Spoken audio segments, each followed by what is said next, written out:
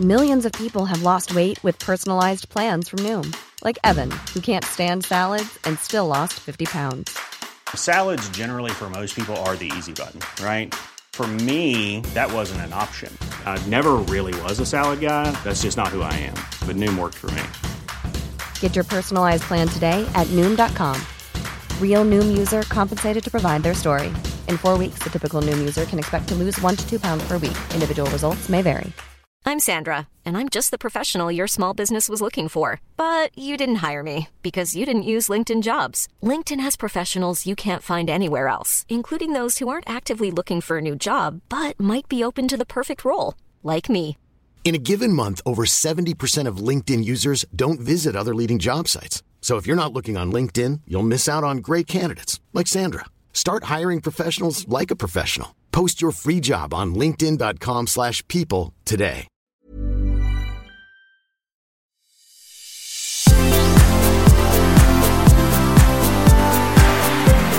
Velkommen til sesong 3 av podcastserien De som bygger det nye Norge. Produsert av Oslo Business Forum i samarbeid med Silvia Ceres. Hei, og velkommen til siste episode av Oslo Business Forum sin serie om De som bygger det nye Norge. Jeg Silvia Ceres, og i dag det jeg som gjest. Det vår kjære redaktør Kristine Mosdal Odne som vertskap. Hei, Kristine. Hei, så hyggelig å sitte her igjen. Ja, det en stund siden, og jeg har virkelig savnet det. Jeg også. Det har vært en helt utrolig reise vi har vært på sammen med denne podcasten. Ja. Jeg har tenkt mye på skal du være vertskap forresten, så må du kjøre på, for ellers så babler jeg i vei. Men jeg skal bare si at i dag så har jeg vært på et event hvor vi snakket om 3D-teknologi, og det var publikum i salen, og etter eventet så kom det en dame opp til meg og sa at du, jeg så glad i den podcasten med Oslo Business Forum, og der det så mye jeg lærer, og så mange nye tanker, og så tenkte jeg, så hyggelig, og så prøvde jeg å spørre, ja, men hva jobber du med? Og så var hun litt sånn nølende, og så prøvde jeg å si, ja, men hva gjør du? Så sier hun, du skjønner, jeg har ikke noe med teknologi å gjøre egentlig i jobben min. Jeg en administrativ sekretær i et reisebyrå. Og alle tror at vi ikke teknologiske, men vi jo helt avhengig av å tenke nytt, og det ikke min jobb, men jeg synes det så gøy. Og dette har vært på en måte min måte å komme inn i en del tematikker på. Og så jeg så fornøyd også med at du ikke bare snakker til de som allerede føler at de digitale, men at du drar oss andre med. Og vet du hva, Kristine, det har vært den fineste komplimenten jeg har fått i år, tror jeg. Så jeg tror at det at vi har prøvd å åpne opp denne her grusomt brutale digitaliseringen for vanlige folk og inspirere litt rundt det, har kanskje vært noe av det morsomste vi har gjort her. Mm. Det jo en holdningsendring man har bidratt til med denne podcasten, og det kanskje en av mine viktigste lærdommer med å sitte i kulissene i alle disse 106 episodene som det nå har blitt, det å rett og slett bli inspirert og motivert av alt det spennende som skjer her i landet, og møte teknologien og endringene med en positivisme. En ting inspirasjon, og en annen ting som jeg tror også vi har snakket en del om, som viktig på en måte å understreke her nå i denne oppsummeringsepisoden, det norske. For jeg tror det blir passiviserende for folk å høre om at Silicon Valley har alle svar, og man må dra til Singularity University først for å bli skremt, og så for å lære noe, og så for å på en måte begynne å finne veien sin. For jeg tror vi har så mange gode historier i Norge, og så vi av og til litt for lite ubevisste på hvor bra dette og vi kjøper utenlands markedsføring litt for lett. Så det å få folk til å være, det skal kanskje en utledning til for å få nordmenn til å kunne skryte av seg selv, da. Ja. Og det har vi prøvd å tvinge folk til. Og det deg. Ja, nei, jeg synes det har vært utrolig mange superkule, inspirerende reiser. Og så det liksom, du snakker med folk sånn som Anita fra Intec, eller folk fra Borregaard, eller, altså, ja, men dette kjempekult, og så sier de, ja, men sånn har vi alltid jobbet, dette her så nytt eller så kult? Ja, det det. Så det litt viktig å feire det, da. Og det jo det vi har gjort. Ja. Men hvorfor tror du ikke disse historiene har blitt løftet frem før? Jeg tror at det litt sånn, ingen profet I sitt eget land, og så nordmenn I tillegg litt opptatt av å ikke skryte. Det litt jantelov, det litt sånn, vi alle like gode, og på noen områder noen bedre enn andre, og det veldig viktig at de skinner, sånn at de andre skal gå etter dem og bli enda bedre. Og det så mange nye områder å utforske her, at jeg tror det veldig viktig også å vise folk at det mange måter å være god på. Så det som var litt spennende, at noen var kjempegode på teknologi, noen var supergode på ledelse, noen var rett og slett veldig gode på å tenke samfunnskonsekvenser, og alle disse forskjellige retningene må med, for det veldig tverrfaglig reise vi egentlig på når vi snakker om digitalisering. Men jeg hadde lyst til å spille litt musikk, og det 2 poenger som noen holdt på å si musikere har gjort, som jeg har blitt inspirert på av nå nylig. Jeg tenkte at det første som vi har snakket om dette med at digitalisering voldsomt og overveldende, og jeg tror mange lurer på hva vår menneskelige rolle oppi dette her. Mister vi kontroll som kunder, individuelt og nasjonalt, som politikere? Hva gjør vi som ansatte, og hva gjør vi som ledere? Det litt sånn at alle tror at alle de andre veldig flinke, eller noen der borte I Silicon Valley I hvert fall veldig flinke, men det ikke vi. Så jeg tror at det å forstå at man har en unik mulighet, og kanskje et unikt ansvar, og bli litt sånn inspirert til å gjøre det man kan, og det man må, kjempeviktig for meg. Og det det en sang fra Stevie Wonder som heter As, som har et lite refreng. Men før vi spiller den, for han brøler, eller hans gjest brøler, så skal jeg prøve å lese den delen av diktet da, med min østeuropeiske engelsk, og så får dere leve med den. Men det han da skal brøle nå snart at We all know sometimes life's hates and troubles can make you wish you were born in another time and space. But you can bet your life times that and twice its double that God knew exactly where he wanted you to be placed. So make sure when you say you're in it but not of it, you're not helping to make this place, sometimes called health. Change your words into truths and then change that truth into love, and maybe your children's grandchildren and their great-great-grandchildren will tell, etc. Og for meg dette nesten en preken, ikke sant? Men poenget at vi har blitt plassert der vi har blitt plassert, med et mål.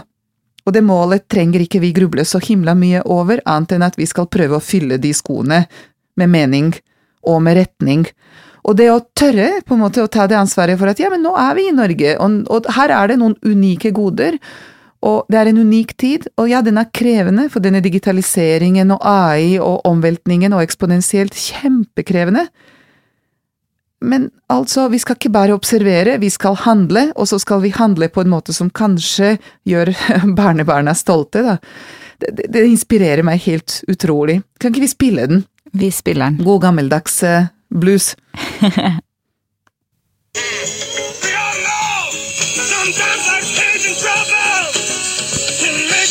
You were born in another time and space, but you can bet your lifetime having twice the double.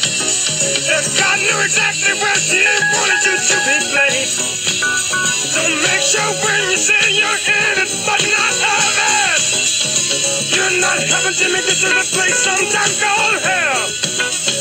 Change your words into truth and then change that truth into love. And maybe our children, grandchildren, and their great-grandchildren will tell. I'll be loving you until the rainbow comes the morning sky. Loving you until the ocean. Ja, jeg elsker gammel musikk. Blues greia mi. En av greiene mine. Men det jeg tenker her liksom, en ting dette her med at ta den plassen du har fått. Av og til føler jeg at vi til og med unnskylder oss på jobbene vi faktisk har. Vi sier at dette kjempevanskelig og kjempekrevende. Beste sitatet der jeg har fått fra en av mine styreledere, når jeg klagde sånn at dette veldig vanskelig, og det alle disse greiene som gjør at ikke vi kan gjøre det vi egentlig burde gjøre, så sa han, vet du hva? Det din jobb, og du ville faktisk ha den, så nå får du bare gjøre den. Og det litt sånn jeg tenker om litt sånn bredere samfunnsansvar også. tross alt, så også vi ville ikke nødvendigvis bli født her og nå, men når vi først var så heldige til å gjøre det, så får vi jammen ta det ansvaret. Og litt for mange ledere i dag, tror jeg, unnskylder seg for mye. Altså, vi har blitt lært opp til at ansvarlig ledelse dreier seg om å spille så innmari trygt. Ikke sant? Du skal lage disse forutsigbare budsjetter, hvor du har gnikket litt på kvaliteten på leveransene dine, og så har du lovet å vokse med 1% i året og kutte kostnader med 3% i året, og så leverer du på det, og så blir du elsket av i hvert fall eier og styre, fordi du så forutsigbar, ikke sant? Mens det du fortsatt unngår å ta de virkelig vanskelige avgjørelsene og strategiene som gjør at du faktisk kutter noe som du god på, for å gjøre det som du blir nødt til å levere på om 3 år. Ikke sant? Men hvordan gjør man det da? Med å ha den der motoren under som fremdeles tar seg av disse strategiske, langsiktige målene, og samtidig har du den andre drivkraften hvor du bare skal handle på intuisjon og mot og... Ja, jeg tror at mot kommer fra kunnskap, så derfor så var dette her en opplærings, på en måte, serie. Dere tjente ikke penger på det, jeg tjente ikke penger på det. Poenget var her å spre kunnskap og spre inspirasjon. Og jeg tror at vi nødt til å kunne litt teknologi, disse 12 Gutenberger som vi av og til snakker om. Litt VR, litt 3D, litt ting som folk ikke helt tror på ennå, men jeg tror vi nødt til å kunne litt om det, for å begynne å tenke hvordan kan jeg bruke det. Men mye, mye viktigere enn å kunne teknologi, det å ha ledelsesmot. Og ledelsesmot og langsiktig optimisme. Jeg pleier av og til å si at du skal være langsiktig optimist og kortsiktig pessimist. Paranoid på gjennomføring, men skikkelig rolig og optimistisk på langsiktig spill. Og der du nødt til å tenke at det skjer endringer i forretningsmodell, det skjer endringer i samfunnet, kundene aner ikke hvor de skal egentlig, det du som må vise vei på det du tror både nødvendig og riktig. Og det vanskelig, ikke sant, fordi du blir utfordret som leder hele tiden på kvartalsbasis, på årsbasis. Du blir utfordret på kortsiktige budsjetter, og vi vet alle sammen hvor kjempevanskelig det å tjene penger. Så det å balansere det kortsiktige med det langsiktige tror jeg den vanskelige oppfordringen her, og det må komme fra styrer og fra eiere. Eierne feige for tiden, for de vil se penger på kort sikt og tør ikke satse på ting de ikke ser budsjetter og forretningsmodeller for, og det umulig å lage en virkelig troverdig forretningsmodell for fremtiden når fremtiden disruptiv. Og da må eierne tro på at ok, nå må vi virkelig satse på noe av det nye, parallelt med at vi tjener penger på det gamle. Og da snakker vi om denne her tvehendige ledelsesmodellen, hvor du med den ene hånda tjener penger på det du har tjent på penger for 3 år siden, og kanskje 10 år siden, og ikke sant, fortsette å melke den kua som du har gnikket på og optimalisert og sørget for verdens beste ku på det du gjør i dag, men skjønne at kanskje om 5 år så lever du faktisk av geitemelk eller 3D-printet mat, eller jeg vet ikke. Men lage de opsjonalitetene som du ikke kan budsjettere for, som du ikke kan lage forretningsmodeller for, med den andre hånda, og hele poenget med denne tvehendige ledelsesmodellen, hvor den ene hånda leder på den gamle måten, og den andre hånda leder på den nye måten, at den nye hånda må også eies av toppledelse. For det jeg ser at man ansetter kule nye digitale hoder, og så får de lov til å leke med det nye digitale, og så kan resten av forretningen fortsette å gjøre det de gjorde alltid før. For det første så slipper de da å lære, og det veldig synd, for de må lære, og for det andre så tror jeg at topplederen må eie strategisk ansvar for det nye.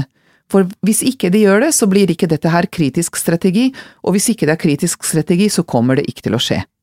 Og det den der balansen da, mellom at en toppleder bruker 90% av tid og ressurser på det gamle, men 10% av hans tid, oppmerksomhet, bonus, innsatsevne på ressurser og alle mulige måter skal dreie seg om det nye, det tror jeg kjempeviktig. Og det har vi sett da hos sånne som Rune Bjerke og Sigve Brekke og mange andre. Og jeg hadde virkelig lyst til å feire det, for de var modige. De satset sitt gode navn og rykte på at jo, dette må vi gjøre, for hvis ikke vi gjør det, så det kjørt for oss om 5 år. Altså, det ganske vanskelig fortellerhistorie, og det ganske vanskelig visjonær ledelse, og problemet her, ikke sant, det alltid egentlig neste generasjonsledere som får den fulle kreditt og den fulle bonusen for dette her, men de vi har som ledere i dag må gjøre det nå. og de som tør å gjøre det, tror jeg skal feires. Og en av de tingene som inspirerer meg i den retningen da, er den andre sangen jeg hadde lyst til å spille, og jeg lurer på om vi skal spille den først, og så skal jeg si litt om det etterpå. Det er da den nylig avdøde Avicii. Guided by a beating heart, I can't tell where the journey will end, but I know where to start. They tell me I'm too young to understand. They say I'm caught up in a dream. Well, life will pass me by if I don't open up my eyes, so that's fine by me. So wake me up when it's all over, when I'm wiser. Jeg elsker dette her. Han begynner med å si at feeling my way through the darkness, guided by a beating heart. Og for meg er det en veldig viktig del av dette her med at ingen av oss har svarene, og det er enormt komplekst landskap vi skal lære oss om nå. Og det er så overveldende, og egentlig nesten sånn at man bare gir opp helt fra starten. Men jeg tror det er viktig å vite at det er nytt for alle, og ingen har noe annet å gå på enn egentlig sin intuisjon, basert på det man har kunnet fra før av. Og så må man på en måte føle seg litt frem i denne her digitale mørken, men jeg tror at det man skal gjøre det litt med hjerte, og med intuisjon, og med kjærlighet for det langsiktige, og optimisme, ikke sant? Og så sier han det som jeg tror er sentralt her, I can't tell where the journey will end, but I know where to start. Og jeg tror det er litt sånn min livsfilosofi også. Vi tror vi har livsplaner, og vi oppfordres til å tenke veldig langsiktig. Og ja, du må ha en retning, både som leder og som menneske, men jeg tror at med mindre du aksepterer en viss fleksibilitet, at du skal på en måte også rote deg litt gjennom livet, og du skal elske den rotete reisen din, og du skal akseptere at du snubler, og av og til aner du ikke, og du vet det ikke før du har dyttet på en måte den ene tåa i den ene elven, og den andre tåa i den andre elven, og så må du bare hoppe gjennom dem. Og så er det lov å komme ut etter hvert, og kanskje skifte elv, eller skifte spor, eller jeg tror at vi tror at sporene er lagt, og det er de selvfølgelig ikke, altså ingen vet hvilken vei reisen skal gå, men det å tørre å si at nei, vi vet ikke, men vi har en viss følelse at det er dette som er riktig retning for oss, og så kjører vi på. Og så er det dette her med at jeg hadde vært digital alibi i en del styrer til å ha fått høre at nei, men du skjønner det ikke, Silvia, på sånn er det ikke i vår industri, du skjønner det når du har blitt litt større. Og lenge så har jeg akseptert at nei, jeg får holde kjeft til jeg har skjønt hvordan dette spillet egentlig spilles, og så har jeg skjønt at nei, vi taper tid, fordi det er ikke på samme måte som før, dette spillet skal spilles, og vi er nødt til å utfordre hverandre med respekt, så skal jeg spørre noen grunnleggende dumme spørsmål om forretningsmodell i bank og shipping og medier og så videre, men de må faktisk høre på de spørsmålene, for det kan hende at de er relevante i forhold til hvor vi kommer til å tjene penger på i fremtiden, hvor våre kunder kommer til å være i fremtiden, og så må jeg høre veldig nøye når de forklarer meg hvorfor det er blitt sånn som det er blitt, for da må vi skru det sammen med nye teknologier i forhold til det unike de kan, og det nye jeg kan, ikke sant? Og så tror jeg at den måten å involvere ny kunnskap på, og tverrfaglighet er kjempeviktig overalt. Og den der engelsk ord irreverence, som jeg ikke kan oversette godt nok på norsk, men irreverence har på en måte like mye kjærlighet for muligheter, og sin egen motivasjon og mot da, til å gå den veien, for ungdommen vet alt, ikke sant? Og motet da, til å utfordre ekstremt og etablert kunnskap, det tror jeg er utrolig viktig. Problemet er at det er veldig få som slipper til på høyt nok nivå, i styrer, i toppledelse, til å kunne utfordre med riktig stil, ikke sant? For du er nødt til å kunne snakke litt finans, du er nødt til å kunne snakke litt strategi, for å stille disse spørsmål på en måte som gjør at disse her superetablerte ledere skal gidde å svare deg. Og grunnen til at jeg begynner å bli utålmodig på dette er at jeg har innsett det siste året da, at jeg tror du er nødt til å utfordre på politikk også. Og nå begynner folk å snakke om behovet for virkelig modig innovasjon i politikk. Gro Harlem Brundtland snakket mye om dette her i innovasjonstalen for et par dager siden, og jeg tror at da tenker jeg at ok, men da begynner vi å bevege oss i riktig retning Jeg tror at vi må tørre å utfordre de gamle politiske bruddlinjer, og ingen partipolitikk dekker det vi egentlig snakker om, datapolitikk, regulering av disse nye tjenester, utdanning av folka, og det politikerne sier til meg, ja, men vi har snakket om innovasjon og læring hele tiden, og vi vil satse, ja, vi tror at utdanning er det viktigste vi gjør. Ja, vi har sagt det, men hva har dere sagt at dere skal slutte å gjøre når det gjelder utdanning i forhold til det gamle? Ikke sant? Da har du ikke laget en ny strategi, hvis du skal gjøre alt det gamle, bare raskere, bedre og mer. For det er det ikke råd til, og det er det ikke tid til. Så hvordan stokker vi om ting for å lage ny politikk, er det jeg spør om. Og jeg tror at der er det også en bevegelse, og jeg tror at denne seansen vi hadde med disse 100 samtaler har vært et lite bidrag i den retningen, og det tror jeg har vært et viktig samfunnsbidrag da. Har du fått med deg alle de du kunne tenke deg å få med deg i den serien her? Nei, og det vet du. Vi har fått mange gode innspill mot slutten, og vi har rett og slett ikke hatt tid til å ta inn flere.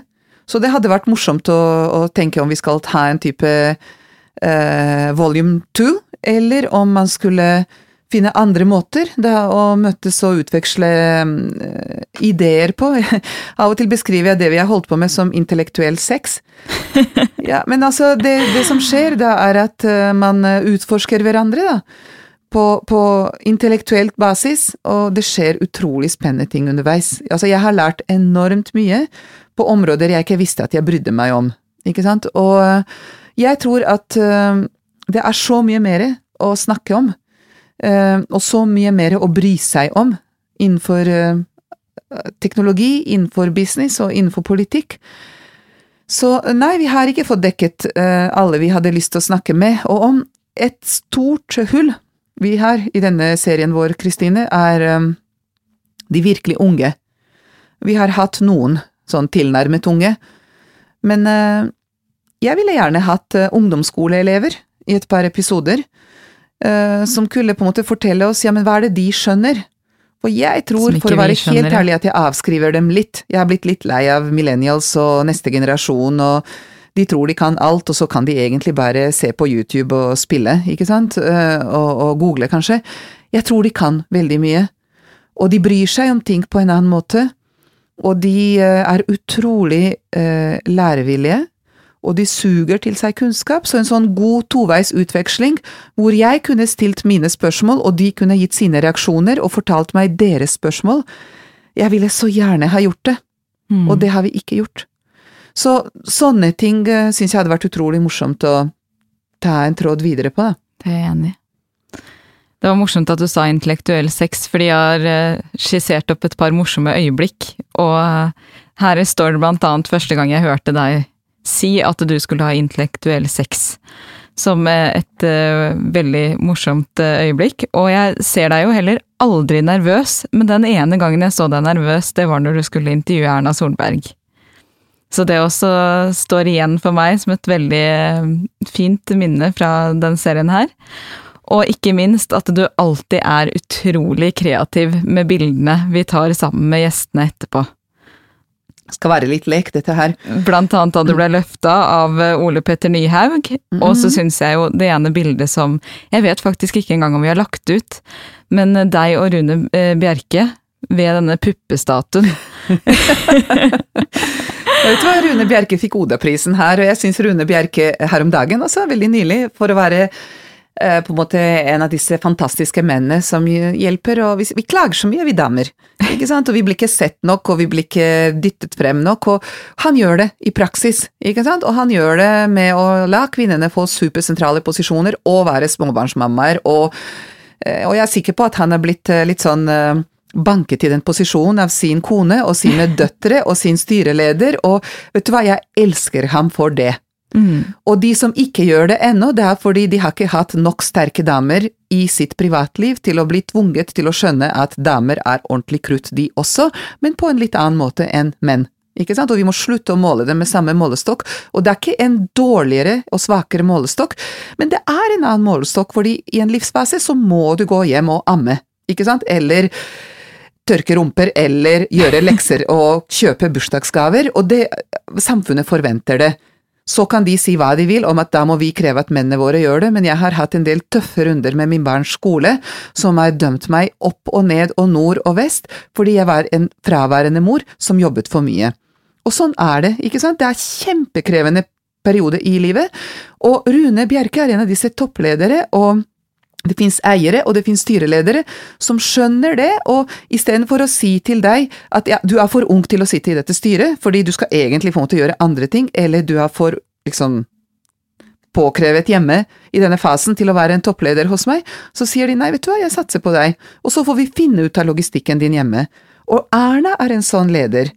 Erna har sagt til sine statssekretærer som var i den posisjonen at nei, dette skal vi finne ut av, jeg vil ha deg, og så får vi finne ut av dine barn kan være her på kontoret når de må være her på kontoret, og vi skal sørge for at ikke du jobber alle kvelder og reiser alle dager. Og det for meg en av grunnene til at jeg idoliserer dem da.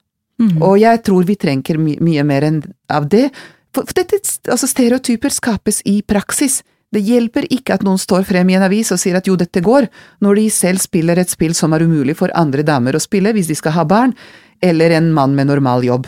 Ikke sant? Og da tenker jeg at det har disse damene gjort, og det har disse mennene gjort, og det synes jeg var fantastisk. Og derfor tullet vi med Rune, for de har noe fantastisk kunst med noen nakne damer i et av disse kontorene vi gjorde opptak av. Jeg tror ikke vi turte å legge ut akkurat det puppebildet, men det i hvert fall ikke mulig å se hva det Men han en helt, og dette her med at det skal være litt latter, jeg tror at folk tenker på digitaliseringsopplæring nesten som å gå til en tannlege for rotfylling. Det omtrent like morsomt det høres ut som, men jeg tror at før vi gjør det litt morsomt, så kommer det ikke til å bli brukt. Ikke sant? Så det kjempeviktig å nærmest fordumme det litt, og dra det litt ned til et nivå hvor folk tenker at ja, men dette skjønner jeg, og dette kunne vært faktisk litt morsomt å prøve. Og sånn sett så har det vært gøy å få lov til å snakke med folk, også med litt sånn teknisk kunnskap selv, fordi jeg tør spørre, ja, men det skjønte jeg ikke, for det veldig mye der som egentlig veldig enkelt når du først gidder å forklare det på en måte som virkelig på en måte enkel nok da. Og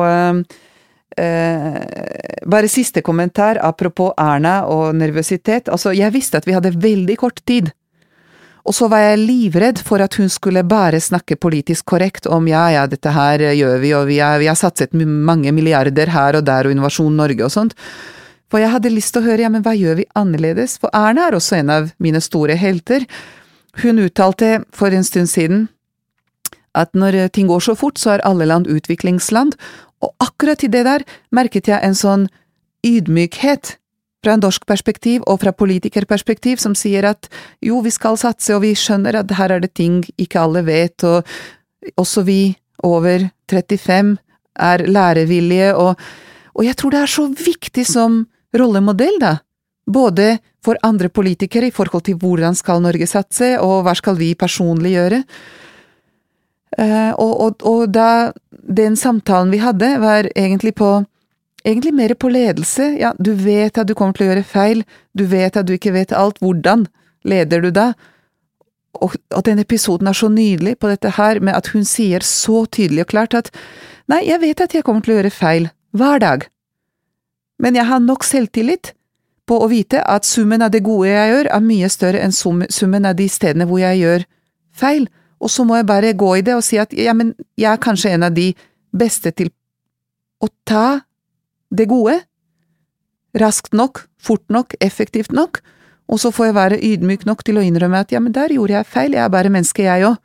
Og jeg tror med mindre vi har sånne ledere som vet at de effektive og flinke, og samtidig villige til å innrømme at på forhånd, ja, det kommer til å være noen feil, uten det kommer jeg ingen veier.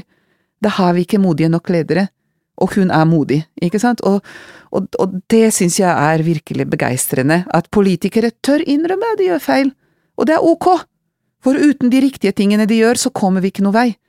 Så jeg synes det fantastisk. Hun en utrolig kapasitet. En dame som tør si til andre damer at du skal ta på deg en skjorte som litt for stor, for ellers det ikke noe gøy. Det fantastisk. Nå det jo akkurat akkurat 1 år siden vi publiserte den første episoden av De som bygger det nye Norge, og det har vært et fantastisk år. Men hvordan synes du det har vært å jobbe med oss her i Oslo Business Forum? Jeg synes i utgangspunktet det har vært utrolig lett å jobbe sammen med dere. Det som har vært veldig viktig for meg, altså jeg kom inn i dette samarbeidet med veldig bestemte oppfatninger om hva jeg ville snakke om og hvordan. Jeg følte at Norge feiret ikke sine helter godt nok, så vi ble litt for lite bevisste på Norges unike inngang til innovasjon. Jeg følte også at det er veldig mange forskjellige måter å snakke om digitalisering på, og det følte jeg ble ikke dekket i alle disse digitaliseringskonferanser. Det ble litt for mye av de samme digitale helter som gikk rundt og fortalte om den samme eksponentielle historien. Så det å gå bredt, men det å gå mot folk som jeg visste hadde gode historier, var jeg veldig, veldig bestemt på. Så jeg fikk lov til å invitere de jeg ville invitere, og det var utrolig viktig del av den friheten som gjorde at jeg klarte å føre gode samtaler med folk. Og så var dere fantastisk raske, Kristine, på å rulle dette ut. Altså produksjonsdelen av det, hvor man tok tak i disse da samtalene, ikke sant? Jeg kom med navnene og med samtalene, dere kom da med postproduksjon, som jeg synes var utrolig effektiv, og så kan dere sosiale medier, og det å rulle det ut som et nytt type medieselskap var veldig, veldig interessant. Ikke sant? For man må vite hvordan man skal gjøre det viralt, man må vite hvordan man skal nå ut bredt, og det synes jeg dere gjorde virkelig flott. Og så fikk man, ikke sant, litt drahjelp av deres konferanser, og man fikk litt drahjelp av rett og slett en god kombinasjon av deres brand og mitt brand, og det tror jeg var veldig nyttig. Så det å være en slags gjeste David Letterman da, eller Fredrik Skavlan hos dere, uten at man nødvendigvis har giftet seg for all evighet, det synes jeg har vært en utrolig spennende partnerskap. Og det var gøy, og kan hende at vi gjør mer. En av de tingene som jeg har veldig, veldig lyst til å jobbe med nå fremover, denne høsten, en ting til jeg vil si først om det samarbeidet, er at det som er veldig viktig, skal dette her monne, er å jobbe fort. Og jeg tror vi hadde en modell som fungerte veldig fort. Vi hadde dager hvor vi lagde 5 1 times podcaster, altså det er veldig intenst, alle skal på en måte være på, man skal rigge til mennesker og lokaler, og på en måte, jeg skal støttes på en måte som gjør at jeg kan ha futt i meg nok til 5 gode, dype samtaler, og det at dere klarte å snu dere, være tilgjengelige når vi måtte være tilgjengelige, hjelpe på alle mulige måter til disse folka, til meg, så dette kunne skje, det er virkelig et kunstverk, og det synes jeg var kjempegøy. Og det at det var på en måte så mye positiv støtte da, til å levere det man følte at man måtte levere intellektuelt, der synes jeg at dere kunne ikke laget en bedre ramme for det. For det jeg tror det er mange journalister for eksempel som vil veldig gjerne gjøre dette selv, og i store etablerte medieselskaper merker jeg at jo, vi vil gjerne være med på en podcast, men da skal deres egne journalister eie på en måte det intellektuelle her, og det tror jeg ikke går. Fordi de kan ikke nok teknologi, og de har ikke diskutert strategi på det nivået som jeg har fått lov til å diskutere strategi med disse folka på. Så det å forstå at det må et partnerskap til, ikke sant? Hvor noen andre kommer kanskje med kjernen av content, men dere får lov til å komme med rammene, og med produksjon, og den pakka der. Den type partnerskap tror jeg blir påkrevet fremover. Og der synes jeg dere har vært virkelig, virkelig spennende plattform. Og så tenker jeg at det har kommet en del folk underveis som har sagt at dette vil vi ha mer av. Og det å tilby tjenester til dem er morsomt å tenke på, og så tenker jeg det har vært veldig vanskelig å kommersialisere dette her. Og jeg har gått inn med dette her med krav om at dette ikke skal være et kommersielt produkt, og jeg skjønner at det er vanskelig for et medieselskap som dere å satse masse penger uten å vite hvor pengene kommer fra. Men så tror jeg at vi har over det året da kommet til en felles forståelse at det er verdt det. Fordi det er så mye bra innhold at da kommer det sekundære effekter som man da kan kommersialisere. Og det tror jeg er veldig viktig for andre medieselskaper kanskje å innse. Og et av de tingene som jeg nå har lyst til å gå inn i, som igjen ikke skal være et kommersielt produkt, det er livslang læring på teknologi. Og jeg har jobbet med da en del akademiske miljøer, og en del medier, på en måte verdener, men jeg har ikke lyst til at noen skal eie dette her alene. Dette her skal være et samarbeidsplattform for livslang læring, hvor vi skal da ha 15 formiddager over høsten med forskjellige teknologitemaer. Vi skal møtes i lokalene til folk med Preben Karlsen og en del andre, og så skal vi rett og slett ha intellektuell sex, men da fokusert på et av disse 15 Gutenberg-øyeblikk. Og der igjen, jeg kjenner utrolig mange gode akademikere som ikke får lov til å snakke populistisk nok gjennom sitt arbeid, ikke sant? Og de vil jeg ha et godt, morsomt samtale om hva greia med sånn og sånn. Og vi har navnene, vi har temaene, vi har på en måte dagene, og så spørsmålet hvordan skal vi spre det, ikke sant? Og der hadde det vært veldig morsomt å tenke da med Oslo Business Forum, og med Gyldendal, og med BI, på ja, hva gjør vi videre? Og jeg tror at det som greia igjen at man skal lage innhold fort nok, men det må være godt nok. Og hvis ikke man tør å putte hendene sine ordentlig teknisk inn i gjørma, så blir det ikke dypt nok. Da blir det litt sånn teknologiporno da, hvor du viser folk veldig morsomme eksempler på ting, uten å hjelpe dem å forstå hvordan funker det. Og det har jeg da veldig lyst å gjøre. Og når sånne som da Nito har sagt at alle deres ansatte må høre på disse Oslo Business-podcastene våre, fordi de lærer noe, så tror jeg at de også vil være en god partner på at alle deres ansatte må på et eller annet vis være med på disse teknologi-podcastene også. Og jeg har lyst til å utforske rett og slett en ny plattform for samarbeid med forskjellige miljøer på litt sånn snacksing på teknologilæring nå fra høsten av. Det liker jeg, snacksing. Ja, snacksing. Men vi nærmer oss slutten på siste episode av De som bygger det nye Norge med Silvia Ceres. Hva dine råd til våre lyttere?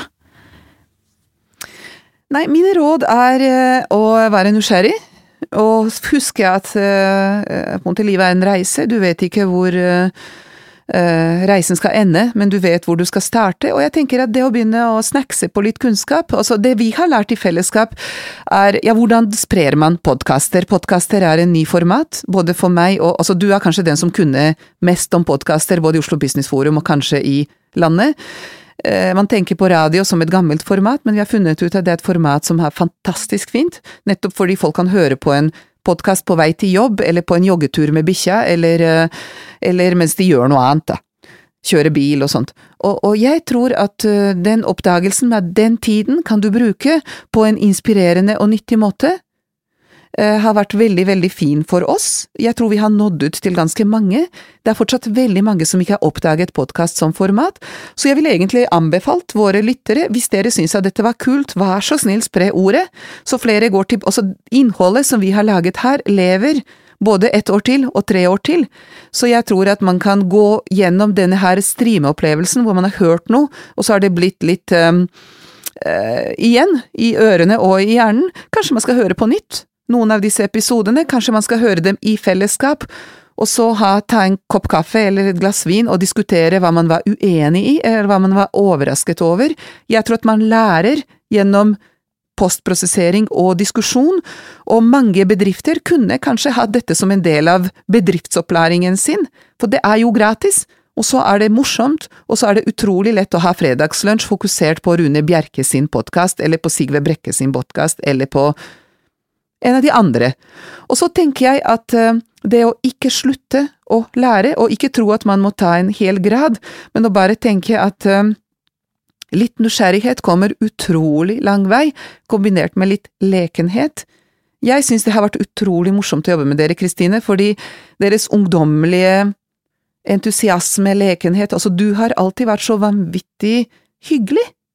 Uansett, hold på å si hvilket humør jeg har kommet i, og du vet at den kommer i forskjellige utgaver, så har du alltid liksom vært solskinn, og det gjør at man selv på en måte kommer i det moduset, ikke sant? Så jeg tenker at gi hverandre den der entusiasmen. Det så utrolig viktig for at man skal gidde å ta enda en læringsreise, og den kreves av oss nå, den utrolig viktig og utålmodig, og så kommer den aldri til å slutte, og den eneste måten å gidde å starte den reisen på, det å tenke at jo, dette blir gøy. Ikke sant? Så det vel egentlig det jeg håper at vi har hjulpet litt folk med, og at folk nå fortsetter selv da. eller finner andre kanaler hvor vi er. Jeg også må jo takke deg, Silvia, for at du har tatt både meg og våre 60 000 lyttere, som det har blitt til slutt, på en fantastisk kunnskapsreise. I 106 timer så har du faktisk pekt ut retning med gjestene og lært oss utrolig mye, som jeg også håper at flere begynner å ha podcastlytting og lunsj hvor de diskuterer tematikkene i podcasten etterpå. Men til det så vil jeg også si takk tilbake, da, for jeg vil igjen si at uten å tenke på altså uten å ha en rollemodell på den da lytteren, ikke sant, som faktisk var hun da dama som jeg fikk snakket med for noen dager siden, som ble inspirert og løftet, og uten deg og Lars Erik, som var en fantastisk ressurs til å produsere dette her, og uten Kristoffer og Marius og hele Oslo Business Forum, som var rett og slett en inspirasjon, så ville det aldri skjedd, ikke sant? Og jeg tror at det å bare på en måte gi hverandre motet til å gå, og så gjøre et eller annet, og så finner man ut underveis hva dette her dyret skal bli, ville det aldri ha skjedd. Så takk til dere. When you're ready to pop the question, the last thing you want to do is second-guess the ring. At BlueNile.com, you can design a one-of-a-kind ring with the ease and convenience of shopping online. Choose your diamond and setting. When you find the one, you'll get it delivered right to your door. Go to BlueNile.com and use promo code LISTEN to get $50 off your purchase of $500 or more. That's code LISTEN at BlueNile.com for $50 off your purchase. BlueNile.com, code LISTEN. Og takk til dere som lyttet. Da er vi ferdig.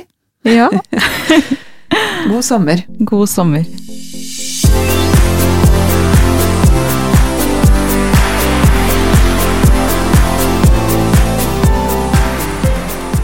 Tusen takk for at du hørte på podcastserien De som bygger det nye Norge. For flere episoder og annet innhold, gå inn på obforum.no.